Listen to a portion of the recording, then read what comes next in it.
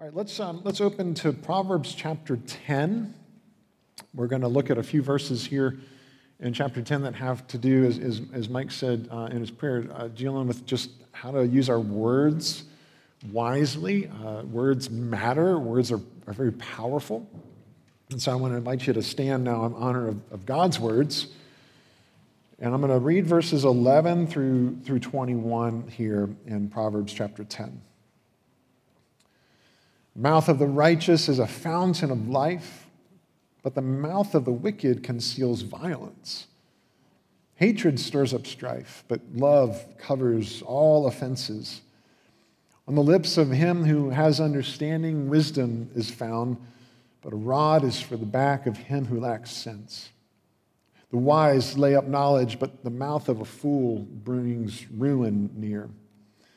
A rich man's wealth is his strong city. The poverty of the poor is their ruin. The wage of the righteous leads to life, the gain of the wicked to sin. Whoever heeds instruction is on the path to life, but he who rejects reproof leads others astray. The one who conceals hatred has lying lips, and whoever utters slander is a fool. When words are many, transgression is not lacking, but whoever restrains his lips is prudent. The tongue of the righteous is choice silver. The heart of the wicked is of little worth. The lips of the righteous feed many, but fools die for lack of sense. Let me pray for us. Lord, we give our hearts, our ears, our lives to you and your word. Please speak to us and show us Jesus. We pray in his name. Amen. Please be seated. I learned one of these verses in the NIV translation, where words are many, sin is inevitable. I'm going to try to keep this sermon short. So anyway, all right. We're talking about words, right? Lots of these verses refer to what we do with our mouths. And so this morning, I want to talk about magic words. I want to talk about bad words, and I want to talk about good words. But let's just look at a few of these verses here in chapter 10 that we've covered.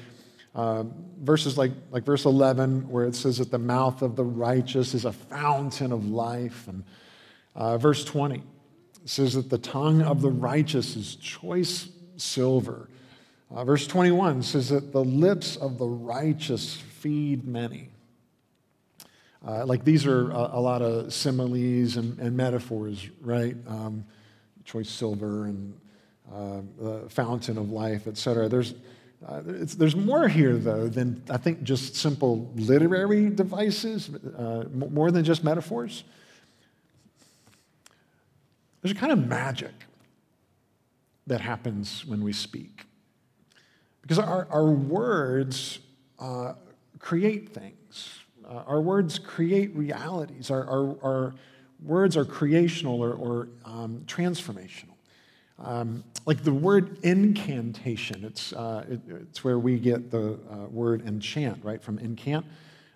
Words are sort of like this incantation. Good words can be a life-giving fountain, not, truly helping people heal. Like encouragement isn't just, oh, that's nice for you to say. It really does bless people.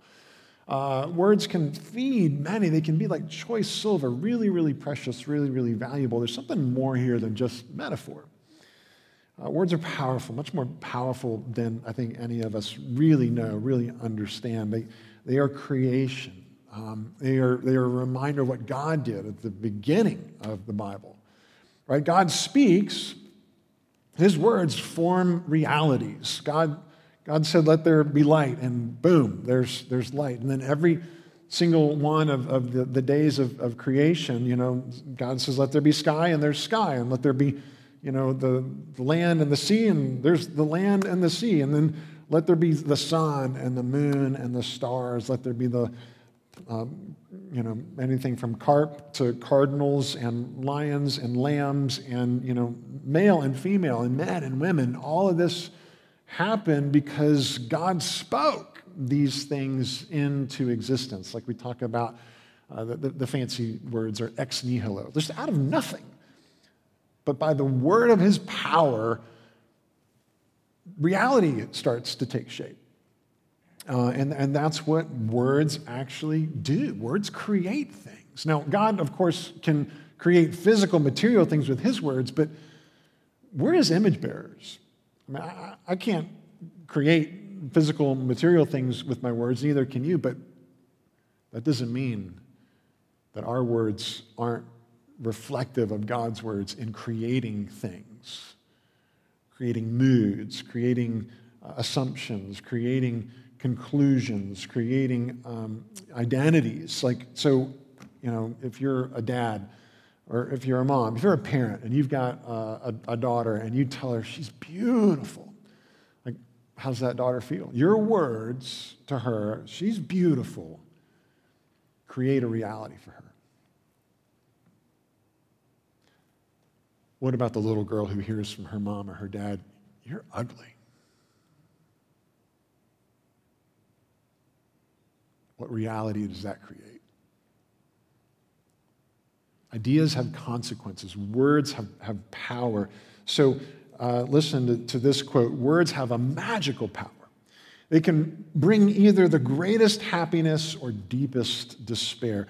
They can transfer knowledge from a teacher to a student, or words enable the orator to sway his audience and dictate its decisions. Words are capable of arousing the strongest emotions and prompting all men's actions. So says Sigmund Freud. I mean, he had some wonky ideas about, therapy and counseling and so on, but amen to this. Amen to this. Words are incredibly powerful, even sort of magical, right? They create things, they transform things. They make things and they change things. So, like we were talking about metaphors and similes, here's another literary or grammatical word. Do you remember this word, onomatopoeia?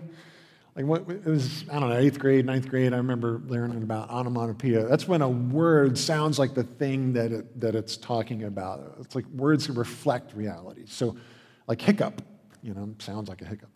And cuckoo, and splat, and pow, bang, those are all onomatopoeic words. Those words sound like what they are, but words don't just imitate the reality, they form it and they shape it. They smooth off its edges or they break off and make jagged pieces. Words are like that. Words, and the way that God uses words, we use our words, and they create things and they shape things and they change things. Jeremy Vogan sent me a link this week, and it reminded me of something I had read in Eugene Peterson, a brilliant author and pastor who's with the Lord now. But in one of his books on pastoral ministry, listen to how he describes how a pastor views his office, right? Like a misnaming replaces pastor's study with office, thereby further secularizing perceptions of pastoral work. How many pastors no longer come to their desks as places for learning, but as operation centers for organizing projects? The change of vocabulary is not harmless. Words have a way of shaping us. If we walk into a room labeled office often enough, we end up doing office work. First, we change the word, and then the word changes us. Words are creational, they're transformational, they're magical, right? That's the power of words. And there are bad words and there are good words, right? So let's talk about some bad words. No, I'm not going to say any bad words, but the bad use of words, okay? So you've got like verses 11 and 14 here in Proverbs 10. The mouth of the wicked conceals violence. So maybe in concealing the violence, like the wicked person might drip honey, but his or her intentions are to entrap and to injure and to harm. Like concealing violence, concealing even anger and aggression. Verse 14 says that the mouth of a fool brings ruin near. Just so you know, there's a couple of categories here. The wicked person is the one who intends to do harm, like the fool is just sort of an ignorant person, isn't really aware of the consequences of his or her words. Nonetheless, it can bring ruin. Our words can conceal violence. Our words can bring ruin. We've got to be aware of what's coming out of our mouths and the power to either bless or to curse, the power to heal or to harm. I remember reading and catching, like the Proverbs are vivid. They're brilliant, right?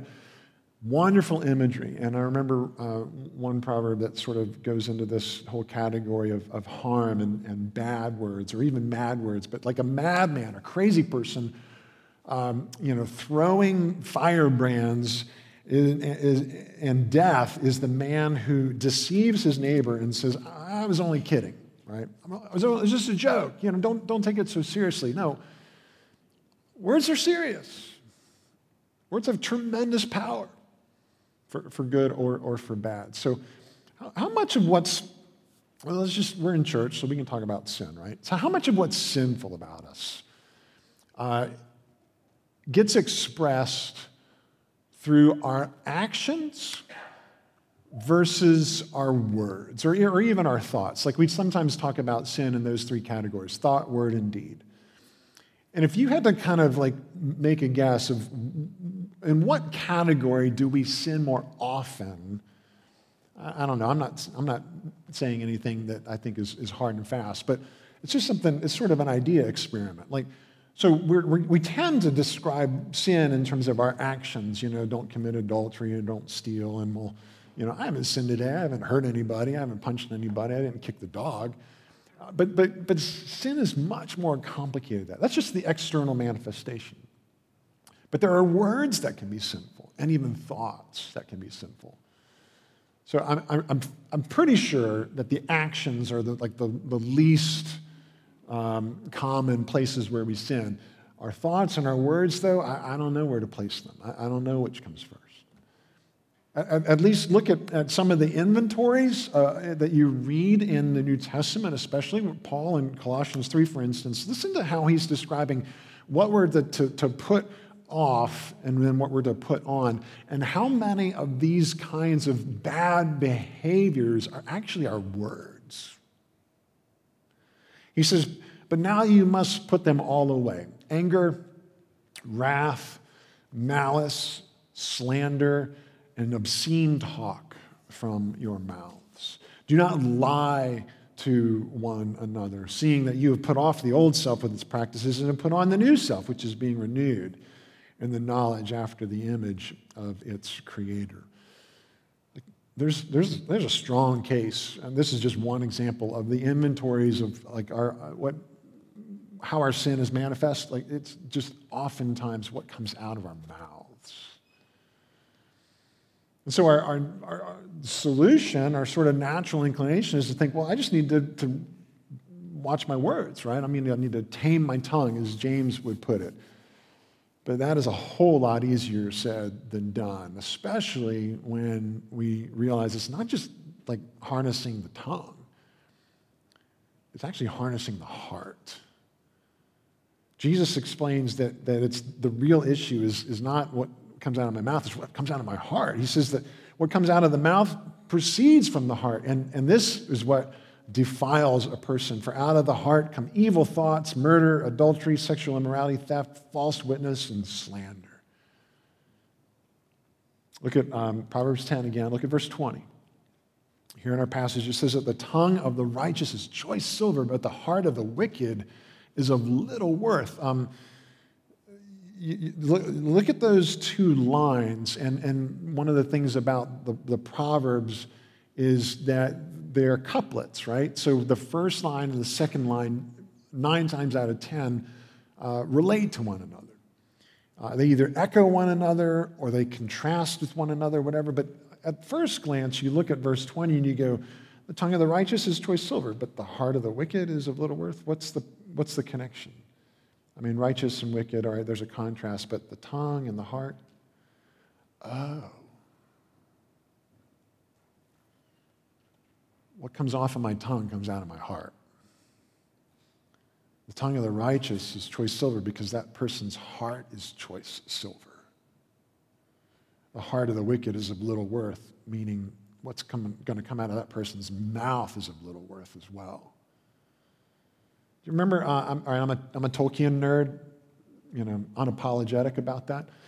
And in the movie version, if you saw the movies, you remember the last movie, The Return of the King. Frodo and Sam are on this, special ops covert mission to get to Mount Doom to try to sneak the ring and destroy the ring.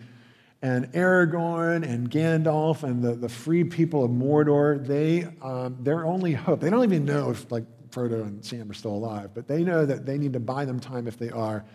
And so they do this sort of suicide errand to the Black Gate. They do a full frontal offensive against the Sauron and the evil of Mordor. And as they are at the gate, and as they're getting ready to attack, the gate opens and out comes the mouth of Sauron. And the movie does a great job of depicting him. But here's how Tolkien describes him: a tall and evil shape mounted upon a black horse. The rider was robed all in black, and black was his lofty helm. Yet this was no ring wraith, but a live man. His name is remembered in no tale, for he himself had forgotten it. This figure who comes out to parley with Aragorn and Gandalf and taunt them, and he only speaks what Sauron tells him to say. He is the mouth of Sauron. His words are not independent. His words are completely dependent on his master. He doesn't even have his own identity. He doesn't even have a name. He is just the mouth of Sauron. And all the filth and nastiness that comes out of his mouth, in the movie, he's got this helmet that covers his entire face except his mouth. You can't see his eyes. You can't see his nose. You can't see his ears. All you see is his mangled, menacing mouth, spewing forth just lies, mockery, evil. And all he's doing is speaking on behalf of the source. So when what comes out of our mouths are lies and insults and evil, that's our heart speaking. That's our heart speaking. The heart is the master of the mouth. And the mouth only says what the heart wants it to say. And the mouth tells us what is in a person's heart. And those are the bad words. Those are the mad words, like the words we say in our anger and when we want to do violence, when we want to hurt people with our words. And that's what's so sad about those words, right? You know how when you're in a conflict with somebody, you kind of always want to have the last word? You want to get in the last word because you want to be proved right. You want to be vindicated. You want to put your adversary in their place. Do you know there's actually something godlike about that? We're not doing it right, but it's the image of God in us. God gets the last word. God always gets the last word. We're in a conflict with God. Our sinful nature is in conflict with heaven. And God gets the last word in our conflict. Now, he could prove himself right. He could vindicate himself. He could tell us as sinners where we should go. But is that what he does? What's God's last word to us in our conflict with him? Hebrews tells us. It says that long ago, many times in various ways, God spoke to our fathers by the prophets. And in these last days, the last word, right? In these last days, he has spoken to us by his Son, whom he appointed the heir of all things, through whom he has also created the world. So what must it have been like for God the Son, God the Word, Jesus, to come and walk our noisy, shrill streets? What was it like for Jesus to hear people yelling and screaming at each other, cussing at each other, insulting each other, trying to get the last word in? What was it like for Jesus to hear people yelling at him, cursing him, trying to get the last word in against him? Jesus endured our bad words and our bad hearts. And it goes like this. Matthew's account tells us that the soldiers, after they had mocked him, they stripped him of the robe and put on his own clothes and led him away to crucify him. And then after he was crucified, those who passed by derided him. And so also the chief priests and the scribes and the elders mocked him. And even the robbers who were crucified with him also reviled him in the same way. And Jesus is just taking on all of this verbal abuse, all of these bad, mad, sad words. Jesus suffered for our bad words and our bad heart. Look at verse 12 in Proverbs 10. And this tells you why he did that.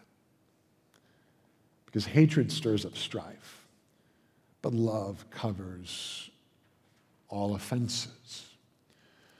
Jesus, when he was receiving that verbal onslaught, the taunting, the mocking, the deriding, when he's on the receiving end of all those bad, mad, hard, sad words, he is actually doing what is necessary to forgive us for those bad, mad, sad words that reveal our bad hearts.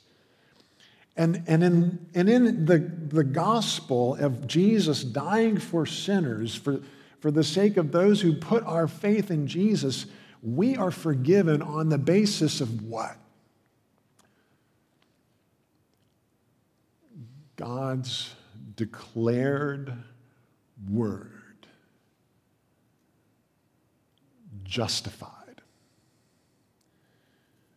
Those whose faith is in Jesus to take away our sin, to make us new creations, to forgive us and find us righteous so that we can go to heaven when we leave this sad world. We are accounted righteous, not on the basis of my good words and my good heart. I don't have them. I can't bring them. I don't possess them. But on the basis of Jesus' good words, Jesus' good heart, Jesus' good life. And because God declares that all who trust in Jesus are forgiven and are justified and are as if they are without sin, that word creates a reality, a new reality for us. We're clean. We're spotless. We're without shame. We're without condemnation. We're right in his eyes. Because he says so on the basis of Jesus. So God pronounces our pardon. He declares it to be so. Justification is kind of an incantation. It's magic based on God's good words, his good news, his gospel. And that could be true for any of us, any of you who trust in him. He declares you his son. He declares you his daughter. He declares you his beloved. And then he changes us. He makes a new creation, and then he shapes us and transforms us, right? Jesus made it possible for us to hear the glad words of the gospel. The benediction of God. That's a word that we got from Latin. Benediction. Good word. Like we send you out every single week under the banner of God's benediction, under the blessing of God, not the curse. We need that blessing. We need to hear those words throughout the week, and then we need to come back each week and be reminded of those words so that we know we are new creations. We are no longer the old. We are the new. And we have God's blessing through Jesus. Paul says, "Blessed be the God and Father of our Lord Jesus Christ, who has blessed us in Christ with every spiritual blessing in the heavenly places, even as he chose us in him before the foundation of the world, that we should be holy and blameless before him." Like there's the allusion to creation, and there's that declaration, before him. By his word, before him, we are blameless. We are holy. It reminds us of what happened when God created everything. God spoke reality into existence. God made the man and the woman, and he blessed them. We were made to live under God's blessing, to hear his good words. You and I were made to pass on that blessing. Our mouths were made to bless, not to curse. If we had 1,000 tongues, like 1,000 mouths, we couldn't bless enough. You know, the God who saved us and the people that he's put around us. Our mouths are here to bless us and to bless others. Like, they bless us. God's genius makes our mouths multifunctional, right? We eat and we drink with these mouths, and that's a blessing to us.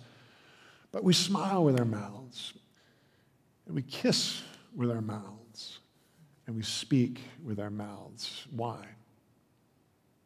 To bring blessing. To bring blessing. Words are designed to blessing, but how do we know what to say? What should come out of our mouths? Well, a great outline is just in the Word himself, the Word incarnate. God tells us that the Word became flesh and made his dwelling among us, and we've seen his glory of the only one of the Father, full of grace and truth. God's Word came to us full of grace and truth. Our words need to be full of the same, of grace and of truth. Words of blessing that are full of grace, and words of healing that are full of truth. And that's where we need to be careful with the truth sometimes, because the truth, it doesn't always feel great. The truth doesn't always feel like grace. And sometimes people can use the truth like a knife to cut you, to hurt you. But somebody who loves you can use the truth like a scalpel to heal you. We'll talk more about that next week when we talk about wise warnings. We're talking about wise words today. But actions, as they say, speak louder than words. There's a proverb. But the words help us interpret the actions. We need words. We've got to have the words. The words shape us and change us. Like our words, as we've looked here at Proverbs 10, our words, God wants our words to be a fountain of life. God wants our words to be choice silver, like valuable. People would want to hear your words because they know that your words will feed them and bless them. Is that what comes out of our mouths? What does he want us to create with our words? He wants us to construct things, not destruct things. He wants us to bless, not to curse. He wants us to build up, not to tear down. And I remember in Ephesians 4, it says, no corrupting talk should come out of your mouths, but only what is good for building others up. Think about what's going to bless somebody before you say whatever you're going to say. What's going to help them? It goes to say, let all bitterness and wrath and anger and clamor and slander be put away from you, along with all malice. Be kind to one another, tender-hearted, forgiving one another as God in Christ forgave you. Give some thought to this. I mean, imagine the new heaven and the new earth. Do you know that some of our words, some of the words we hear, even some of the words we use today, will become extinct? Like there are words that Bill Landis will never hear again. Is there any place in the new heaven and the new earth for words like ugly and stupid, loser? Obviously, we could go on a long time with the category of words that will be extinct. in the new heaven and new earth. Why not live the life now that we will live as best we can approximate it? Let's speak now the way we will speak in eternity. Let's speak God's words to those around us. We looked at this last week, Deuteronomy 6, you shall love the Lord your God with all your heart, with all your soul, with all your might. And these words that I command you today shall be on your heart, right? In your heart, on your heart. You shall teach them diligently to your children, and shall talk of them when you sit in your house, when you walk by the way, when you lie down, and when you rise. And basically, I can't say it any better than John Younts did in his little book, Everyday Talk. He says, loving God means many things. But perhaps most profoundly, it means loving him so much that you speak of him when you walk along the road, and when you sit at home, and when you lie down, and when you get up. Are we speaking God's words? Are we sharing them with one another? Are we giving God's promises to one another? Are we encouraging one another in God's words? And are we, at the end of the day, are we inviting those around us to hear God's words, to hear his last word, his final word, Jesus? Our neighbors and the nations who need to hear about the God who has the last word and offers us his forgiveness, his blessing, his benediction. We are his ambassadors, his mouth to our neighbors and to the nations. Let me pray for us.